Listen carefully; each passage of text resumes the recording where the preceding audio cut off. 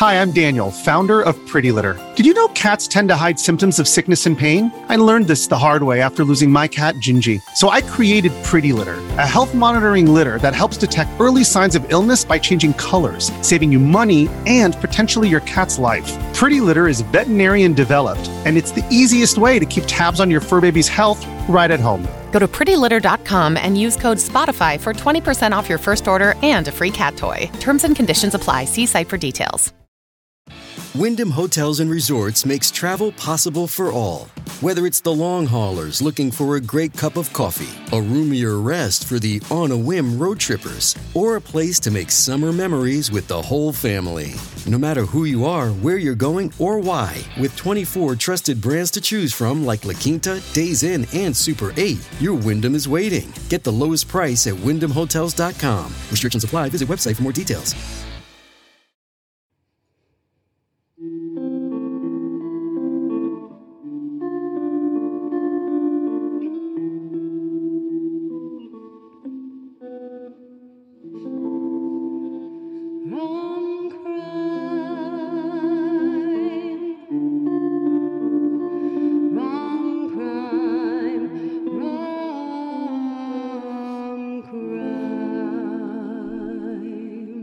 Good evening, everyone. This is Vanya.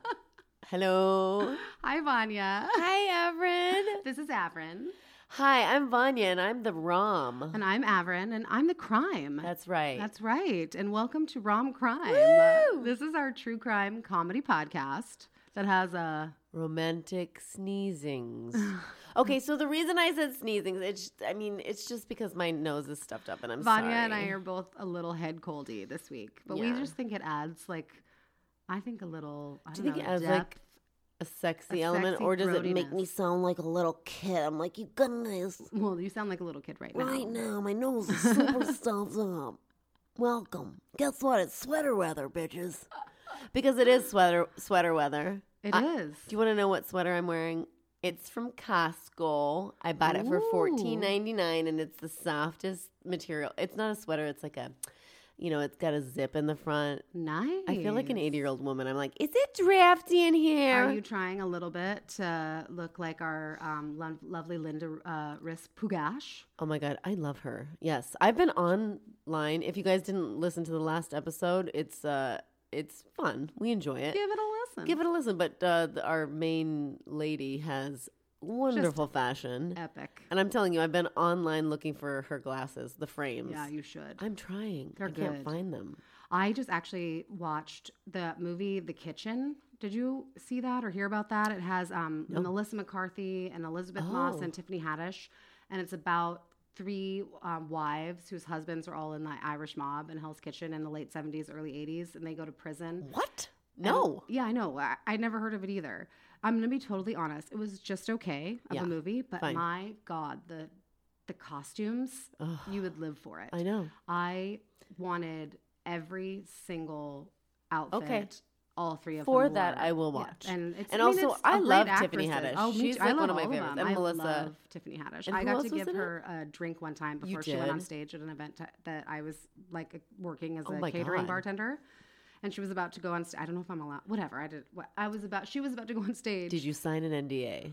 I don't think so. Great. Keep talking. Unless when I signed up with the company, I signed an NDA and didn't realize it. You're fine. But anyway, she was about to go on to basically introduce somebody, and it was this big charity event. It was the night where I saw Beyonce. Oh, my God. It was like one of the cooler things I've worked. Yeah, that's amazing. And she was about to go on stage, and you could tell she was nervous a little bit, kind of like messing with her hands. And then she kind of looked over, and I was in her line of sight. And she was like, could I get a vodka soda? I was wondering. I'm like, what did she order? Yeah. Or was it vodka soda or vodka rocks? But it was vodka. I bet it was rocks because, bubbles make you burp. That's right. I think it was vodka rocks. And she's smart. But it was just a moment where I was like, yes, ma'am, 1 second. I'd be like, holy shit, you're so and funny. And she's so funny. I know. I love her so much. That movie, was it Girlfriends or Girls Trip? Girls Night Out. Girls Night Out? Oh, no, Girls Trip. Yeah. Was one of the funniest things I've ever seen. I know. That's where she came into everybody's psyche, but she'd been doing stand up for years and years and years. Well, that's when she basically into the stratosphere, as she well deserves to be. Because I also love her show, The OG with Tracy Morgan on TBS is so funny. What? Tiffany Haddish sponsors this podcast. She doesn't know it yet. She doesn't know it yet. Through Groupon, she sponsors We love us. you. Yeah, but we do love her. I know, so good. She's so good. I'm so sorry. Why did I even bring... Oh, because you were talking about glasses. The sunglasses that Melissa McCarthy's character wears in that movie, The Kitchen. Oh, yeah. Made me feel like I needed to go out and find I know. every single pair she was Do you know where I went the other day? I Where? went to the bins. Has anyone ever been there? It's No. the Goodwill that before it gets to the Goodwill stores, they pour everything into these blue bins and people like attack it like Where's that? scavengers. I will take you. It's really intense. There's like people with like gloves and face masks because they're going through shit. you don't know what you're going to But I found a couple cute Levi's and I bought them and I said, I think these are going to fit me. And they did. So fashion, baby. But also, Fashion, I'm honestly trying really hard not to do fast fashion, meaning like, the mass produced, whatever. I don't know. I don't have the money to buy like the sustainable brands. So I'm like, you know what? I'm just going to go buy reused stuff. Recycle, reuse. I love nothing more than like a thrift store or a trading company. I was about to say an Arizona trading company, which is a great segue into our story tonight. Welcome to our story. That's a thing. The one here is Crossroads, but in Lawrence, Kansas, where I went to college, go Jayhawks. Go Jayhawks. Arizona Trading Company was basically the crossroads or the place where you could buy, sell, and trade your clothes. Ooh, fun. Yes. So our story tonight... It all happened one night in Tucson, Arizona. Yes. Okay, not one night, but our story. Technically, it was one afternoon in Tucson, Arizona. That's true. And fun fact, I'm from Tucson, Arizona. Oh, hello. Yes. I don't know why we applauded that, but I was born in Tucson, and I lived there until I was 12 years old. So that means we moved away in 1994, and this story. Yes. It was in this rom crime was in the middle of happening, but the crime part happened in 96, so 2 years after my family had moved away. And so because I'm obsessed with like Forensic Files and 48 Hours and Datelines in the 2020s, I've heard of this story. It was only when we decided to do it that I deep dived and was like, hot shit. I know every place they're talking about. I had brunch at the place where the incident took place multiple times in my life. Yes. I had an aunt who worked there. What? It's all. I have actually a lot of personal connections to this story, so I will throw those tidbits in as we go along. You guys, this is better than we've ever had on this podcast. Yeah. Usually we're just like psychobabbling about stuff, but this one we have actual. I have actual connections to this, or my family does. My mother does. Let's put it that way. My mother has literally met the people we're about to talk about. Whoa. So we are now going to tell you guys the story of Pamela and Gary Triano. Yeah. Which is just a great name, by the way. Yeah, when I was like the Triano family, it sounds very mob. It sounds very money, but like maybe like nouveau riche mob money, right? Like HBO show, Where Are Ya? Totally. Nouveau riche means new money. Yes. Sorry, I'm just smiling like an asshole over here, but I just love it. Cold medicine is fun, you guys. Okay, so Gary and Pamela Triano. Yep. Sorry, let's take that again. Gary and Pamela Triano were married in San Diego in 1986. Yep. Pamela she was a Phillips dish. Was a dish. Former model. Was she? Total bombshell beauty. She's gorgeous. She really is beautiful. We'll post pictures. And this is like when people got to do surgery or like Botox or anything. She had the most gorgeous lips. She was just a beautiful woman. Pretty lady. Although there is a whole thing on the internet when you type in Pam or Pamela Phillips, one of the options is teeth. Yeah, what so is I was that? Like, what? And I guess she did kind of have some messed up teeth. Okay. But I don't know how that happened because in all the photos of her when she's young, she looked like she had great teeth. I will teeth. say I'm a weirdo. I kind of like messed up teeth. Like I do too. My husband, not messed up, but like quirky. Not perfect. Not perfect because my husband, when we got together, which was very young, he had like a cute little, I don't want to, is this offensive? Snaggletooth. He had like a little, not really, but like he had like one little one that in the front. Why would that be offensive? I don't know. It's like, I'm just curious. But ginger is offensive, right? Is it? Yeah, you can't call people gingers. Oh, I'll just stop talking then. No. You go. Sorry. Okay, so anyways, he had the cutest little mouth. A little and snaggletooth. Then while we were together, he got braces. And I stayed with him because guess what? He was so cute. You I love just him. loved He it. is cute. Yeah, anyways, he has straight teeth now. But I didn't know I'm he had bored. braces while you guys were Oh, together. yeah, he did. That's amazing. Sorry, I digress. Fun fact of Averin's close connections to this. A good friend of my mom who lived in... Oh, no, sorry. I'm messing up my fun facts. My uncle, Yeah. my dad's brother, Yes. his best friend was the Triano Kids orthodontist in Aspen. Oh, look at this. Look at that. I just We're tied that going- in. yep. We didn't even plan Good that job. out. You know what? Fun Sometimes fact number one. Yep. My uncle's friend... So I'm really loosely tied was into Pam's this, you guys. kids Was Pam's orthodontist. and Gary's kids orthodontist So in if you Aspen, know them Colorado. and their teeth are straight, you know why. That's You know right. who did it. Thank you, orthodontists of the world. Thanks, uncle. Thanks, Uncle, for having a friend Yeah. who was an orthodontist. Oh, okay, right. Sorry. so we're going to stay on track. So yeah, 86 they get married. They're a San jet Diego, setter on a couple. yacht. Do they really? They got married on a yacht. Yeah. So here's the deal with, Because Gary's like, yo, lady, I'm like 20 million worth at least. he is a wheeler and a dealer. He was a very successful real estate agent who had moved into real estate development. He also had a lot of side gigs. Basically, he ran bingo He had like casinos, Indian bingo casinos. Oh, really? Or it was something where I it don't was know. bingo was a big part of it. Okay. But basically casinos. Yep. On Indian reservations. That was like his side money. That was all cash money, kind of off the books. Maybe don't quote me on that. But that was Right. a side project. He was also a very successful real estate developer. Yep. Kind of had his hands in. And developing just means what? Like, I think it means you're like, you here's this find- land. Whose is it? Let's Yeah, buy it and let's- sell it. Then let's build something Develop on it. it. Got it. Let's develop it into a mall Got it. or a casino. And Pam is a aspiring socialite, straight up admits that. Right. You know, she In Tucson. in Tucson, which as someone who grew up in Tucson, I can tell you that the possibility of being a socialite does exist there. That's funny. I grew up in a place where there were none. No socialites. Okay. Yeah. I mean, I didn't know But I any love. But I socialites. kind of love it because I would watch TV with my mom, and I'd be like, oh, who are those? Just like I never really watched Dallas, but that's my idea of what a socialite Absolutely. is. Country clubs, Big- big hair, Big debutante hair, balls. beautiful makeup. I had to go to a class Debutante when I was ball. like 12, I think. Uh-huh. And it was basically an etiquette course.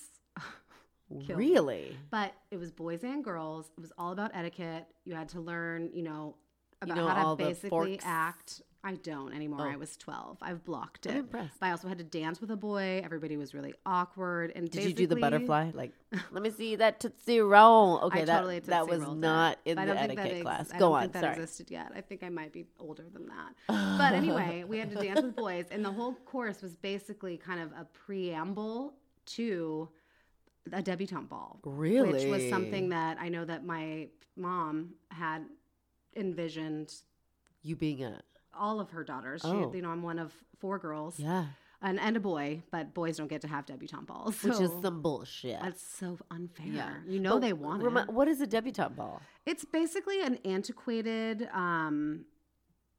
thing. A debutante ball is basically like a 17 or 18-year-old girl's coming out Oh, party. like a quinceañera? Well, it's yes and no. It's basically you wear a white dress, like a wedding dress. Oh, you slutty virgin. You dance with your dad and then Oh, other you people slutty that are guys. virgin. And it's basically like, this is my coming out party. I'm now a woman. I'm entering see. society. Oh yeah, I think I'm pretty- ready for it's- marriage. I think it's pretty antiquated. Yeah, I yeah, think yeah. now it's probably just a really fun party for Which the I love. participants. Yeah. But back in the day, it was, I think, meant to be like, future prospective husbands, look at me. I'm so pretty. And look at my white dress. Imagine me in a white dress walking towards you one day. Yes, Barf. queen. Anyway. But I love it. I didn't know what that was, so I love it. Yeah, so a debutante ball. There's a name for it that I feel like I'm not saying. Should that be my next birthday theme for my next Yes. birthday? Just Debutante. say debutante ball, and everybody has to basically black tie, guys in tuxedos, Everybody girls should do in that. white dresses. Everyone should do that for their next birthday. That sounds amazing. 2020, guys. Okay, so basically wheeler and dealer Gary Triano. Yeah. Very, very successful. Making money. Making all of the money. He is married and has 2 children. He has his wife Mary and he have 2 kids. He's huge in the real estate world. So after Pam realizes that being a model in Tucson, Arizona isn't going to be a big money gig for her, she decides to get into the real estate business. And she's working and she's doing all right, but she's certainly not in that top echelon of like the bigwigs of real estate in Tucson, Arizona, which was a hugely growing city in this time. Really? Arizona was becoming one of the most populated states in this time period, so late 80s, and Tucson is one of the biggest cities in Arizona. Okay. So she is invited to a party that Gary and Mary, I didn't even realize their names were Gary and Mary Triano, were hosting. Oh, so he's previously married. Oh, yeah, he's straight up married. Okay, so they're he's not married yet. Got it. Okay, so he's a married man with 2 kids. He hosts a huge party basically for the real estate world, and they invite all of these different people in real estate. Yeah. And one of those people is Pamela Phillips. Yeah. And they meet at this party, and basically within, I want to say, a matter of months, he's left his wife and has proposed to Pamela. Oh, wow. So she like came to this party, rocked his world just by how stunning she was, and he left his wife, proposed to her, and they got together. And then were married on a yacht in 1986 in San Diego. Yeah. I'm like imagining what that was like, you know. I mean, she throughout this seems like she's a little bit of like trying to marry rich or whatever, always trying to like get into the society, like you're saying. She was. She wanted to be rich. And she was beautiful. Yeah. And she really was. So do you think she was just like, you could stick it in me if you marry me? Like, what's so interesting about her, though, is that she wasn't a trophy wife. Right. She continued to work in real estate and became successful in her own right. It's true. They say she's like, well, she said, and who knows, but that she was worth a couple million when they got married. Right. But so she was still a working woman up until they got married, and maybe she started having kids. Yeah. But, you know, she basically married this incredibly wealthy, well-known, big-time business guy in Tucson, and now she is living the dream. They have this beautiful home. They get married on a yacht. I feel like this is richer than we even think about. Like, yeah, this is lifestyle of the rich and famous. This is a couple. But anyway, they actually rubbed elbows and spent time with Donald Trump and Marla Maples, who would come in on their private jets. They'd all go to like U of A basketball games together, or play a round of golf, or fly to Vegas.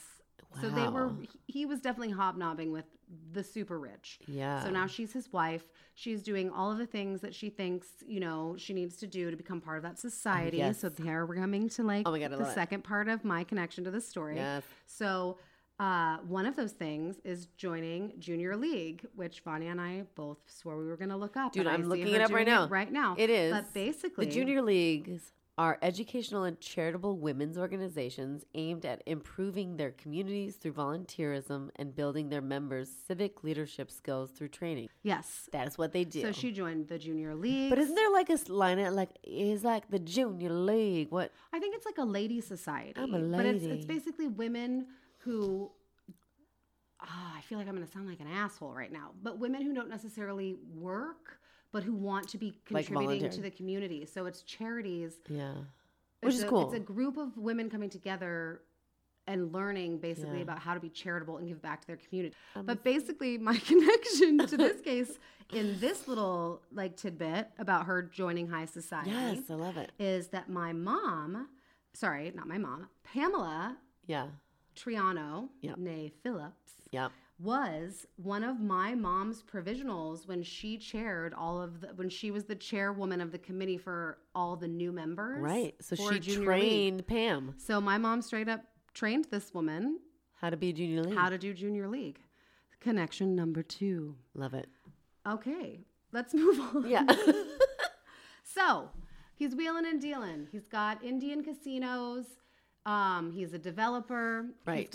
He's got people giving him money. He's investing people's money, and things had always gone so well for him, and they just start to fall apart. Doesn't he have like a gambling addiction? He also has a giant gambling problem, which wasn't an issue when he was making a lot of money. Yeah. So basically, he gets a bunch of investment, like a bunch of money from investors to build this casino in California on this, I believe, an Indian reservation down near San Diego. Okay. Gets all of these people to give him all of this money. But the thing is, you have to get rights to build on Native American reservations. Like and he can't make it happen no matter how hard he tries. So he loses all these people's money in trying to develop this land for a casino. Oh, shite. On top of that, legislation change, which now gives Native Americans the right to run and operate their own casinos, which basically puts his little side cash job where he was bringing in something, I heard like $25,000 a month just in cash, like off the books, that he was just throwing around from his bingo casinos. Wow. There's no longer a place for him there because now the Native Americans can do it. They are like, we don't want, get off. We're going to do our own thing. Yeah, we've been...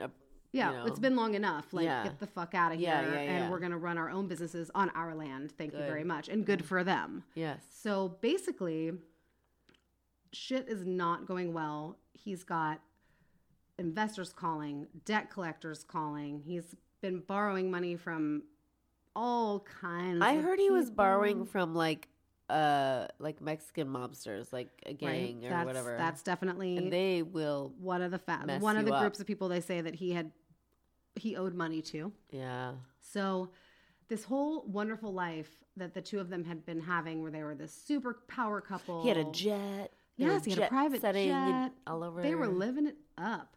Well, the rug basically gets pulled out from underneath them. Yeah. And he is very, very convinced that in his current predicament, it's not gonna be easy to get back on top. Yeah. This is not what Pamela signed up for. Are we 7 years in at this point? We're basically about 7 years into like marriage, the 7-year and 2 itch? kids later. Yeah. And the 7-year itch hits hard because now they're Poe. That's Poe, and that's no good for Miss Pamela. And Pam was never, ever going to be poor. Yeah. That was not the plan. That was not the goal. I read something very interesting where a couple of forensic psychologists, one forensic psychologist and then some kind of psychiatrist, I should have written it down, talked about how she was like a pretty clear-cut case of a sociopath. Really? In so much that sociopaths, they hate to lose. They don't like people to break promises to them. So when they basically have a picture in their head of what they're going to have, how things are going to be, when that doesn't work out for them, that's not cool. Am I a sociopath? We're all sociopaths. I'm just kidding. I would never kill anybody. But no, I mean, you don't have to. I'm a control freak. You don't have to kill people to be a sociopath. Oh, great. But I'm not saying you're a sociopath. I love you, everyone. I thought that was interesting that it's basically, it's a promise that's been broken to her, and that's unforgivable to a sociopath and to Pam. So their marriage is in trouble. Right. She is this hot little thing. She's still this gorgeous woman. Now her husband is up to his eyeballs in debt, struggling. He is, not in good standing with the wealthy elite at the moment. Right. He's not in good standing with the mobsters that he's borrowed money from. And he kind of becomes, his reaction to losing his status and money is to kind of become psychotically obsessed with not losing her. Oh. So he is all over her. Who are you with? Where are you? Anytime she was out at night, he would call her incessantly, and he would drive her, just drive her nuts. And things kind of also apparently got physical. And he goes on vacation to Mexico. And at this point, I think she maybe had taken out a restraining order or 2 on him, but they're still married, so maybe not. So he goes on vacation to Mexico, according to the documentary Fatal Vows, the episode about this couple. I love it. And while he's in Mexico, she sells their home and takes the kids and moves to Aspen, I guess she knows how to do that. Yeah, she is a real estate agent. So he goes on a trip, comes home. They're gone. There's a note on the table saying, we can't be together anymore. This can't work. And she says, I've taken the kids when we've moved to Aspen. And thus ensues an incredibly acrimonious divorce that goes on for years. Really? But basically, she's at some point, 3 restraining orders are taken out against him. Saying that he was threatening her, harassing her. He'd been violent with her. He then counters back and he says that she's defaming me and slandering my name to my children. She's trying to take my kids from me. It's really, really bad. So much so that I guess at one point they were in court, a custody battle type situation, and she was actually arrested for like a day or in contempt or whatever because she dumped a glass of water on him. In court? In court. Like, was pissed off about something he said, picked up the glass of water she had in front of him and, like, threw it at him. And they basically held her in contempt of court and put her in jail. Oh, my God. And then she had to pay to get out because that's how that works, I think. Contempt of court, you just have to pay, and then they'll let you out. That's what I think Law & Order SVU has taught me. You got to give up your confidential source or pay to get out of being held in contempt. Oh, God. So things are bad. They have there's no love lost there. Right. These two basically hate each other at this point. Wow. She's in Aspen. He's still in Tucson. He is actually, one of the things they say about him is he was actually a really doting, good father. And so losing his kids in this way and then feeling that she was trying to turn them against him, trying to kind of create a scenario where they would always pick her over him. He wasn't going to get to be a part of their lives. Yeah. Ipso facto, she is saying that she is afraid of him and that she doesn't want to be anywhere near him physically. And so it's a struggle for her because every time he comes and gets the kids, then they have to be, they have to have conversations and be near one another. And all of this is going on. He's in Tucson. She's in Aspen. They eventually do get divorced. Right. But their relationship is bad. And it is a constant... And she's bitter. She's doing like real estate now in Aspen. Yeah, no, she's in Aspen. A lot of people said that her main reason for moving to a place like Aspen was to find her next wealthy husband. But she's also working. Yeah. She's in real estate. She gets very quickly kind of into the high society of Aspen, and she becomes an Aspen socialite. Yeah. I guess if you know how to do that, right? Like, you know what the whole game is. You're like, I was in the junior league in Tucson. That's right. So let me join the junior league of Aspen. Right. Well, she's in Aspen. She's looking for her next ATM. She's like, where's my bling, bling, bling? And there's a barbecue happening. Oh, yes, in her neighborhood. She goes to the barbecue. And I wonder what her house was like. Like, I'm assuming that it wasn't, because I looked up Aspen and they're like, homes go for $25 million. Oh, it's insane. I've only been to Aspen one time just for a trip. Yeah. Like a family. We went for my mom's birthday, and my dad at the time worked for a company who, like, the president of the company had a condo in Aspen that the members of the company were allowed to use. Oh, that's cool. Kind of like a company condo. Oh my God, that's amazing. We got to go. It was super fun. But I mean, it is a she town. And to live there year round. But when I think of Aspen, I think of Dumb and Dumber. Oh, it's so funny. I think of Aspen Extreme. Oh, yeah. I remember that. Was that the one with... That was the movie in the 90s, I believe. Yeah. About like the ski instructors and then the rich woman... Yeah. She was the blonde woman from Curly Sue. I think that's the thing about Aspen is it is a fairy tale to a lot of people. Like, yes, of course. Playground. But it's like the 1% like can actually live there. And yes, you can go visit. Like, you can go on a quick vacation. Or I guess you can be a ski instructor from Detroit. But if you're not a ski instructor, you have to have money. But if you live there. And so this woman, Pam, goes there to set herself up and her kids up for the next big thing. Yeah. But she meets Ron Young at a barbecue. At a barbecue. He's her neighbor. And she meets Ron Young. And so this is, mind you, I think probably 95. Yeah. Early 96. So the internet is still kind of new. Yes. Right. And she has this idea. She has a startup idea. Yep. She's going to create a website called Star Babies where she's going to do the star charts of your baby for you so you can know how to be the best parent possible. That's amazing. And Ron, this neighbor that she has that she meets at this barbecue, is actually like really proficient with the internet in a way that nobody else was at the time because it was such a new thing. But he was super into it, super knowledgeable. So he says that he'll help her. Right. She's like, I'll hire you to help me with my business. Yeah. So he starts to help her with her business, Star Babies. And what is Star?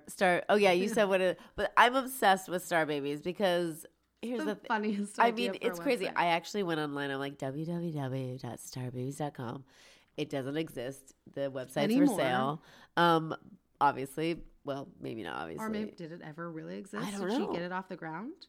Well, they showed pictures of it, Yeah, so I it think did it seem like she did. So she did the charts of babies, like so parents would give in the baby's information, and they would, They give get the them birth that chart. Yeah, and so what a birth chart is? This is interesting because maybe I'm a dork, but I thought it was interesting because I didn't know. What is a natal birth chart? A well-made chart can tell you about you, your family, the life that you were born into, and what your soul is looking to heal and or achieve in this lifetime. Yeah. Have you ever had your chart done? Averin, I had it with you. Yeah, I was gonna say. Yes. You're right. We did. Remember, that together. her and I produced this thing, and I was directing it, and you produced. You were and I like acted in it, and I was and I was a co-producer. And as a gift, after we did it, the person who hired us, Shane, we love you. I love you so much, Shane. I hope you're still listening. I know you listened to the first couple, and you texted us about very it. talented person, very talented Incredible writer. Yeah. He got us this As a gift. and we went to this wonderful woman. Her name's Rebecca Gordon. Yep. Right. And she basically She gave us our charts, and it was crazy. She did an astrological reading for us. Yeah, and I will say, for me, some of the things she's like, well, actually, hers is not my most interesting. It was very cool, but she had some real spot on stuff. She did. She really did. I remember her telling me. Well, there are two things that stuck out to this day that I remember so much about it, other than just the lovely feeling that I had from her the whole time. And she just felt so kind. She was such an intuitive empath, Yeah. She just, and I mean that in a good way, not like she was reading me, but that she was reading me because she was a normal human being, but she was intuitive. A super kind person. Yeah. And so I remember her telling me one of the things she told me was that I was going to invent something. Right. I'm still waiting for that day. Oh my God, right. But I'm an inventor in the making, I believe, you guys. I could still do believe it. That. I could do it. But the one thing that I couldn't believe, she told us when she was doing our readings for us, she said, remember the date, September, I believe it was like September 8th or 9th.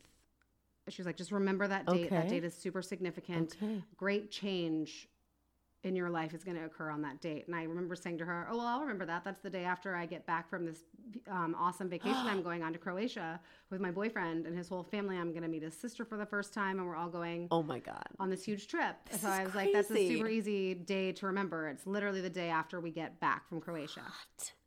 So then I go to Croatia, and I get engaged, and all this God. life, it's this life-changing moment. Yeah. And she had told me to remember the day that I returned, because that was the day that my life will have shifted into a completely different place. Wow. And things wouldn't be the same. And I started being like, she's a genius. So I will invent something someday. Absolutely you will. And she did tell me something that I'm still working on, but it is happening. I have a little company, but I'm not ready to talk about it yet. But you do. But it is happening, and that was quite a few years ago. But I will say, one of the craziest, it wasn't someone doing my charts per se, but my friend Samara, God love you, goddess of all. She is just the best.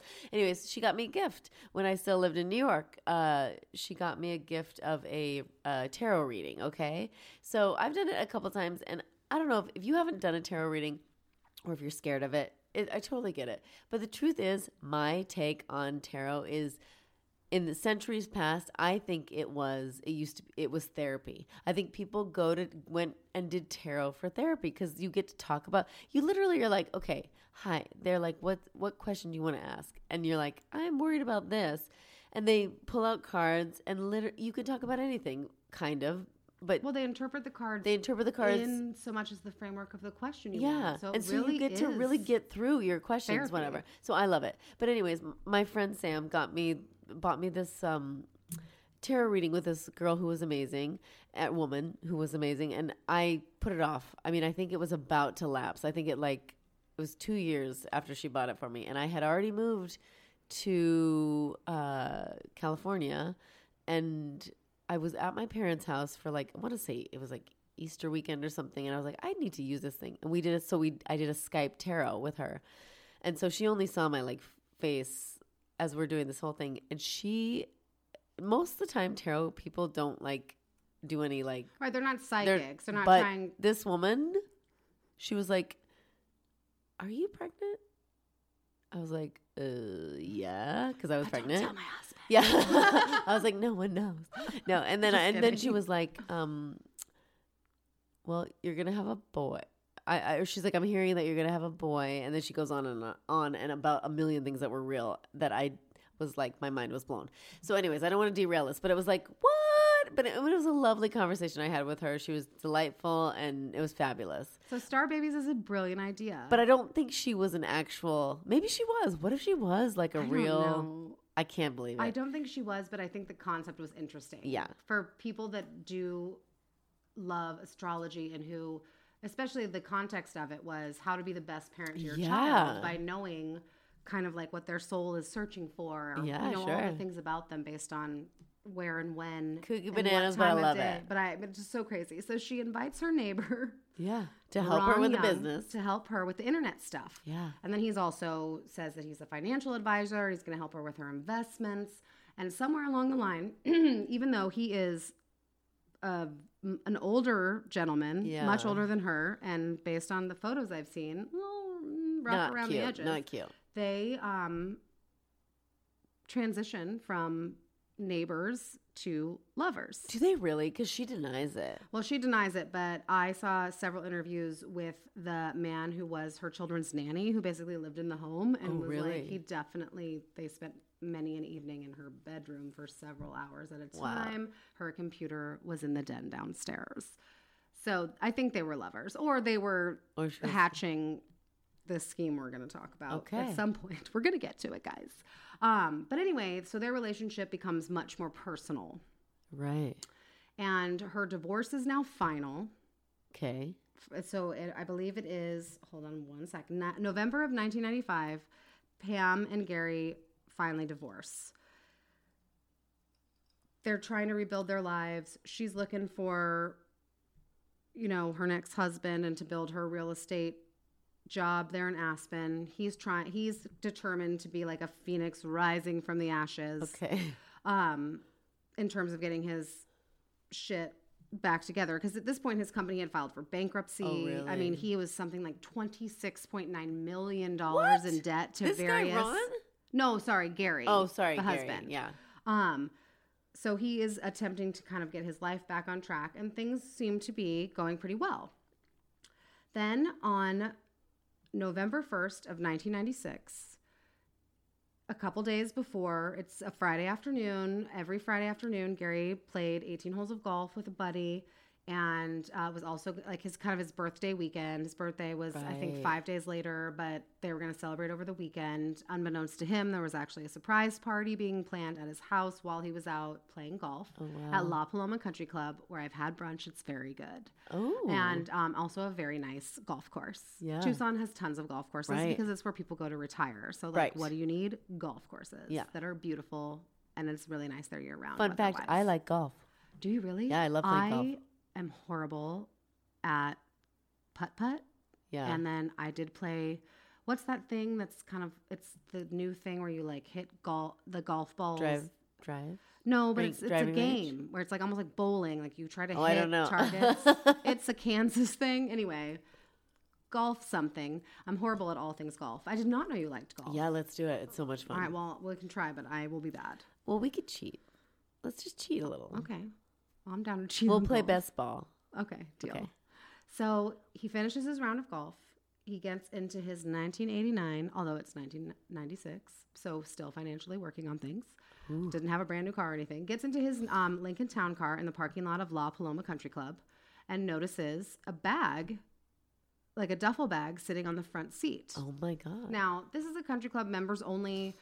He's a really well-known member. He never locked his doors, windows left down. It's Arizona. It's a bajillion degrees, even in November. Yeah. And so people speculate that he probably assumed, this must be some kind of a birthday gift. Oh. So he leans over to open the bag and kaboom. And the reason why they can say things definitively like he leaned over and was either reaching for the bag or opening it is because of the damage to his body when the bomb exploded. Oh my God. All to his right side. So if he's in the driver's seat, the passenger seat is to his right. The right side of his body was got the worst of it by a lot. But basically a pipe bomb goes off in his car. He is killed instantly. the force is like crazy. Glass flies like something like 400 feet away into the pool of the country club. Oh, shit. Miraculously, nobody is seriously injured. I think one other person in the parking lot got a couple of like scrapes and cuts from flying debris. Wow. Yeah. But it's kind of a miracle because it was a Friday afternoon, a very busy time of day for people to be around, and nobody was hurt. But Gary Triano was killed instantly. Well, at least that's nice. I mean, that he I didn't have to guess suffer. He didn't But suffer. wait, how is a pipe bomb detonated? So they said that this was a remote detonator, which means that somebody had to be within a quarter mile. And let's be real, if you wanted to make sure that you were setting the bomb off at the right time, they were probably within eyesight. But somebody had to actually press the button. Oh. So that's what they know.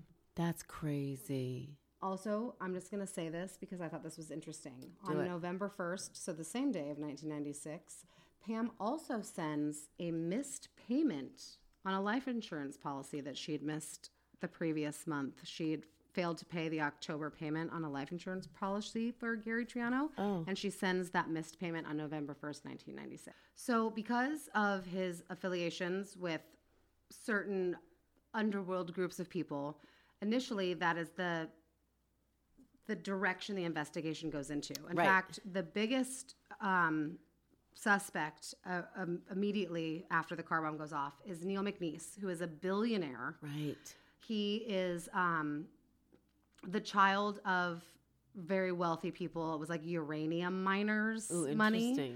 And so he was born into money, but then it also made a lot of money. And he was a heroin addict and a coke addict. And apparently the money he had made on his own that wasn't his family money was all in like the drug trade. So not on the up and up. Yeah. And there's a famous story that says that when everything was going to shit for Gary financially, Pam gave him her engagement ring and was like, all right, just sell it, do what you have to do. Yeah. And so he basically takes this ring to Neil McNeese and gives it to him as collateral against a loan. Now, I heard two disputing numbers. Okay. I heard $80,000 loan and $250,000. That's what I heard. It was $250,000. So I've heard both. But either way, he gives the ring as collateral for a very large, let's say, six-figure loan. Yeah. So it turns out Gary Triano was full of shit. And when Neil McNeese had the ring, he had appraised. It was a cubic zirconia, and it was worth $8,000 because it was that big of a cubic zirconia. It was still an $8,000 ring, if you think about that. And cubic, like, it was huge, but it was worth $8,000. So it was worthless as collateral against the loan. And I guess that Neil was furious, was threatening his life, was calling him nonstop, like all kinds of stuff.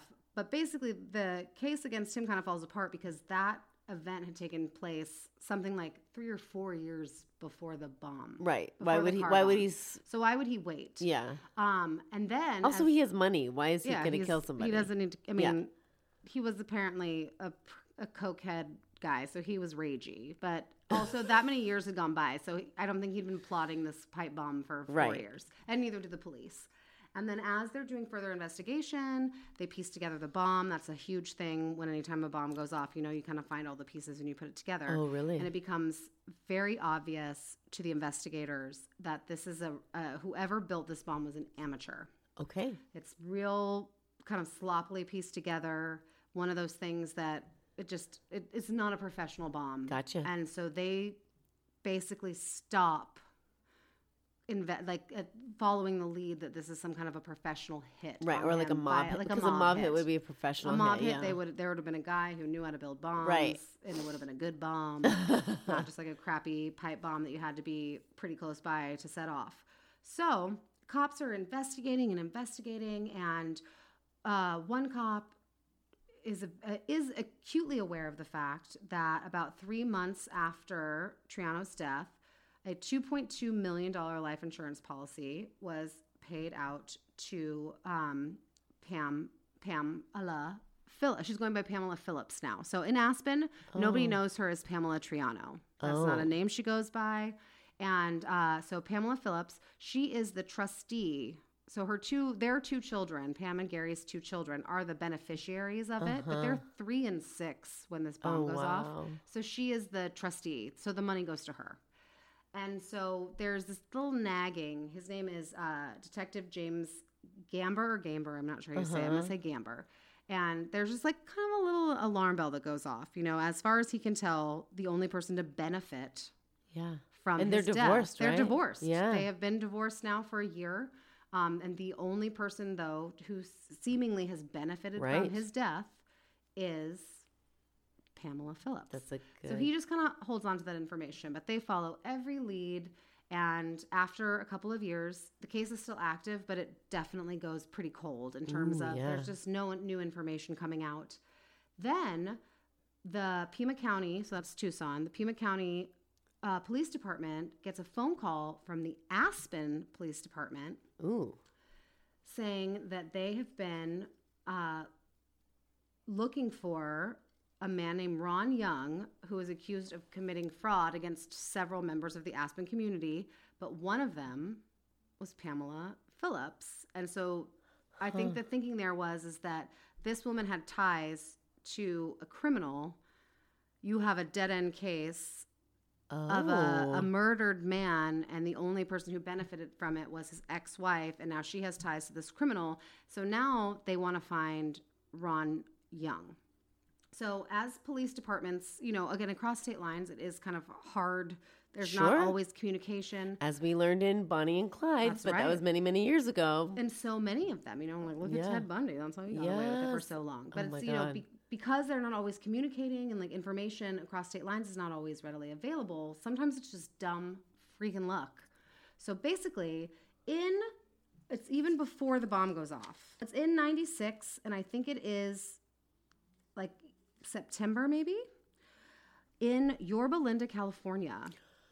A van has basically been abandoned in a neighborhood. It's been there for days. It's clearly no one's coming back for it. The neighbors in the area call the police. They run the plates. The van was a rental van that was never returned, so it had been reported stolen. Oh. So the cops go, they inventory everything inside the van, and they get all this evidence, but it means nothing to them. And all of this is prior to the bomb going off. So what they find in the van is a sawed-off shotgun, a bunch of legal documents about Pam and Gary Triano's divorce, a map of Tucson, Arizona, and a list of Gary Triano's known associates. So now, I mean, it's almost like this is planted. I mean, that's crazy that he would leave all that information in there. I know. We'll get to that too, because it's so interesting how this all plays out. So basically, once the bomb goes off, we've got a murder. We're now trying to tie things together. The Yorba Linda police then share the information. They're like, oh, we actually found this van abandoned in 96. Who was rented to... And then when they do the search to find out who had rented the van, the name Ron Young comes back up. So now Ron Young is person number one that the Pima County Police Department is like, we have to find this guy. Yeah. Like, he is somehow connected. They run a search of his name in Tucson, discovered that he had spent 2 weeks there over the summer of 96. And so basically it appears that he had kind of stalked Gary Triano and figured out his schedule, kind of like his pattern of behavior, who he hung out with, where he went, what he did. It's just... So now they have proof that this guy was in Tucson, was clearly looking at Gary Triano, and has a connection to his ex-wife, Pamela Phillips. But they cannot find him. So finally in 2005, so we're going 9 years here. Wow. Without an arrest. The case has gone seemingly cold to everybody who is not, you know, in the know of the investigation. Right. They basically get America's Most Wanted to put Ron Young on an episode, and because he's wanted for fraud in Aspen, for defrauding all of those people. So they try to kind of hold back as much information as possible about Triano. I think they slightly allude to it in the episode, but it's mostly about the fraud charges. Okay.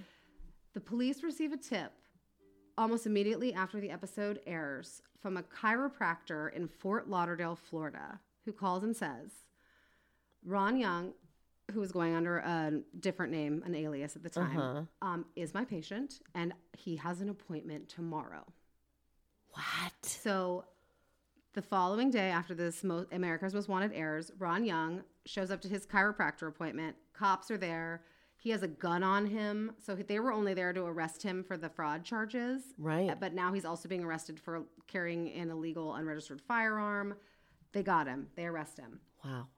So now they're trying to tie him to this murder. He denies it. He says he has nothing to do with it. But because he'd been arrested, they get a warrant to his apartment.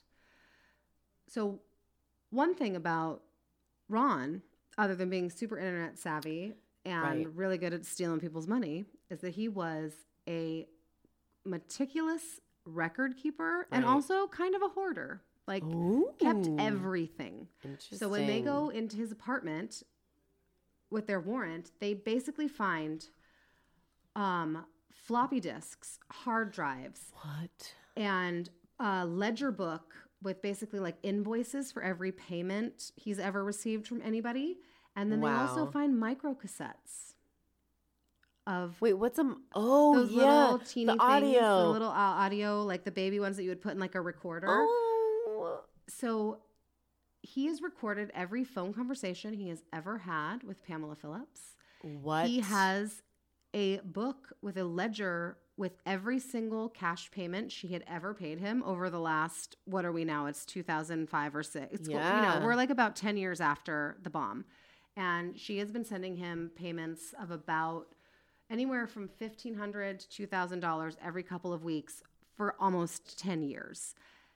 And holy shit. So she says when they ask her about that, she's like, that was just payment for like financial advisement. Okay. And this is after she called the cops on him for being like, he stole my money. I'm sorry. Yeah. No. So they're going through everything. He has all of these tapes. They're listening to all of these phone conversations between the two of them.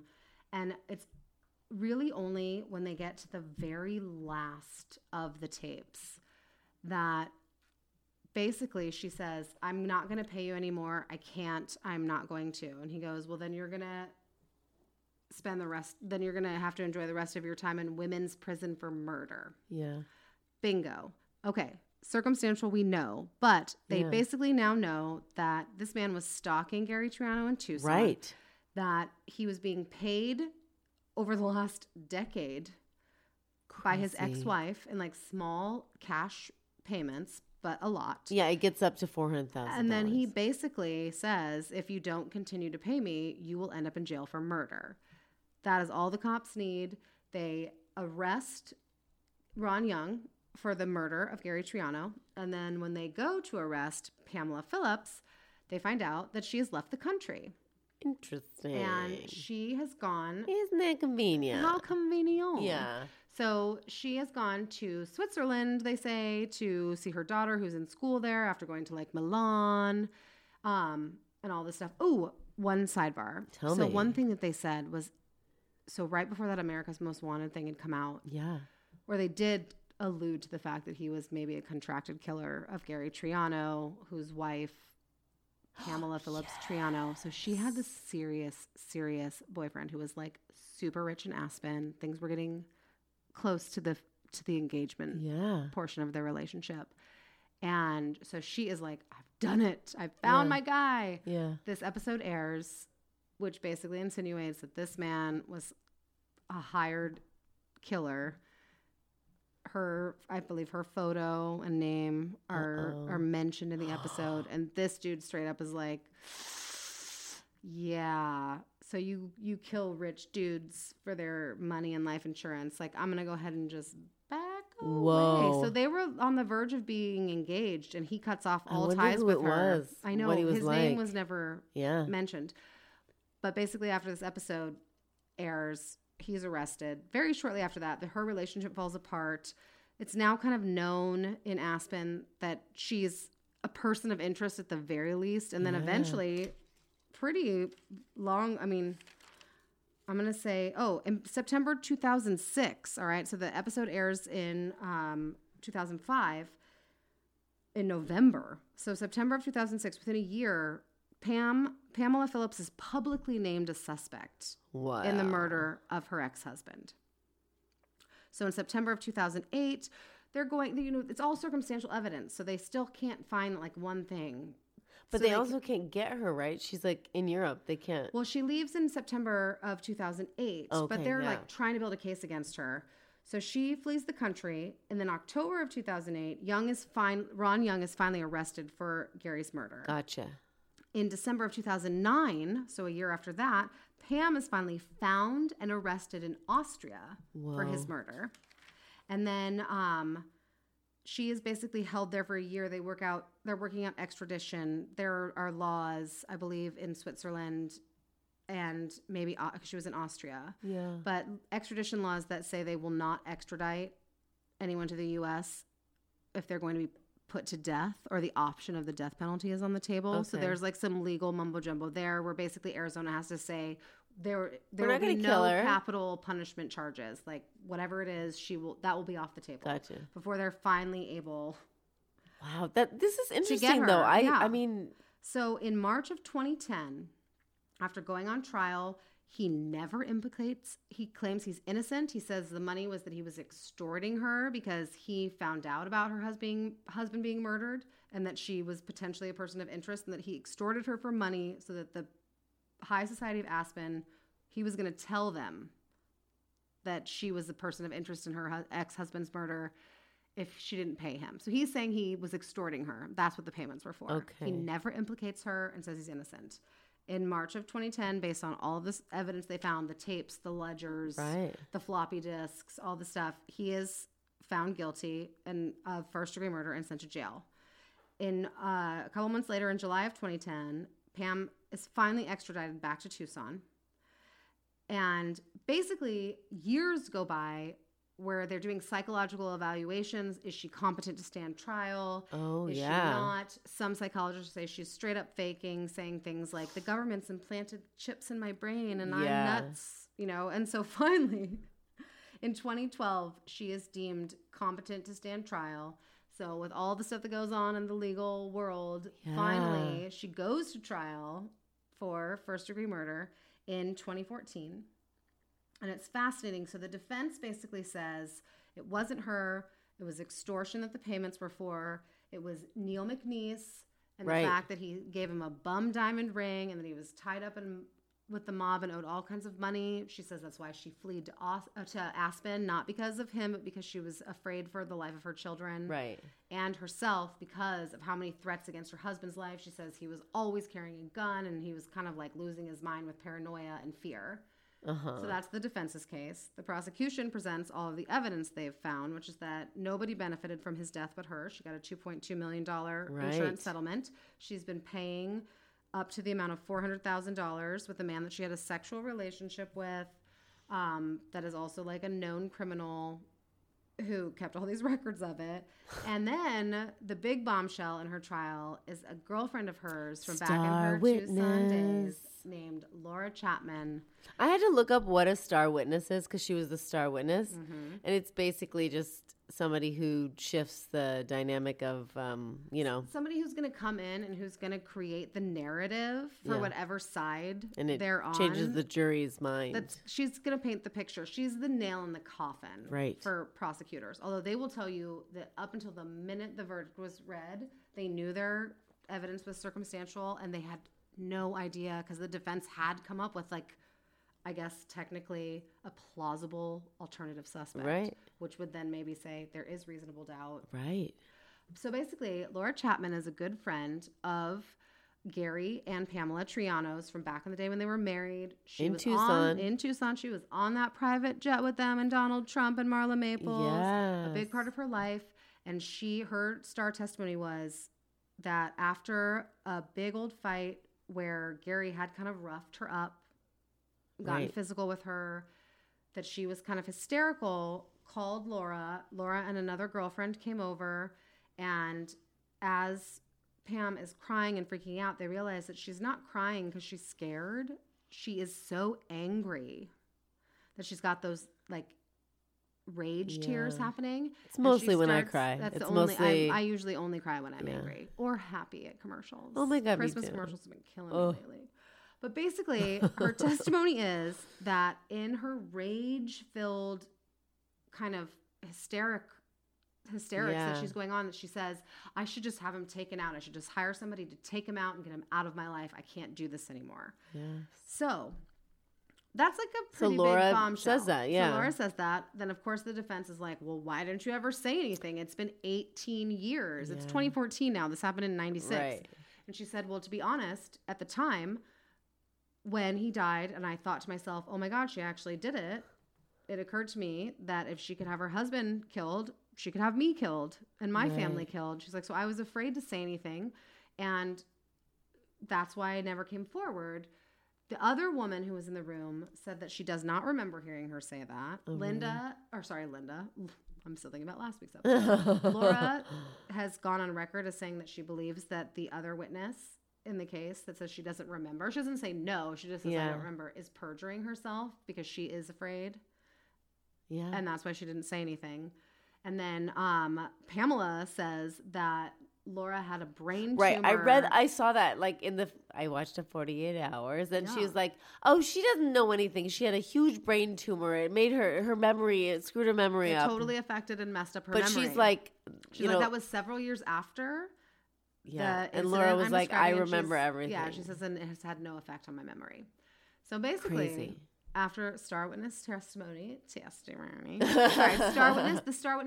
of Laura Chapman, all of the circumstantial, yes, but very damning evidence that Ron Young kept in his apartment.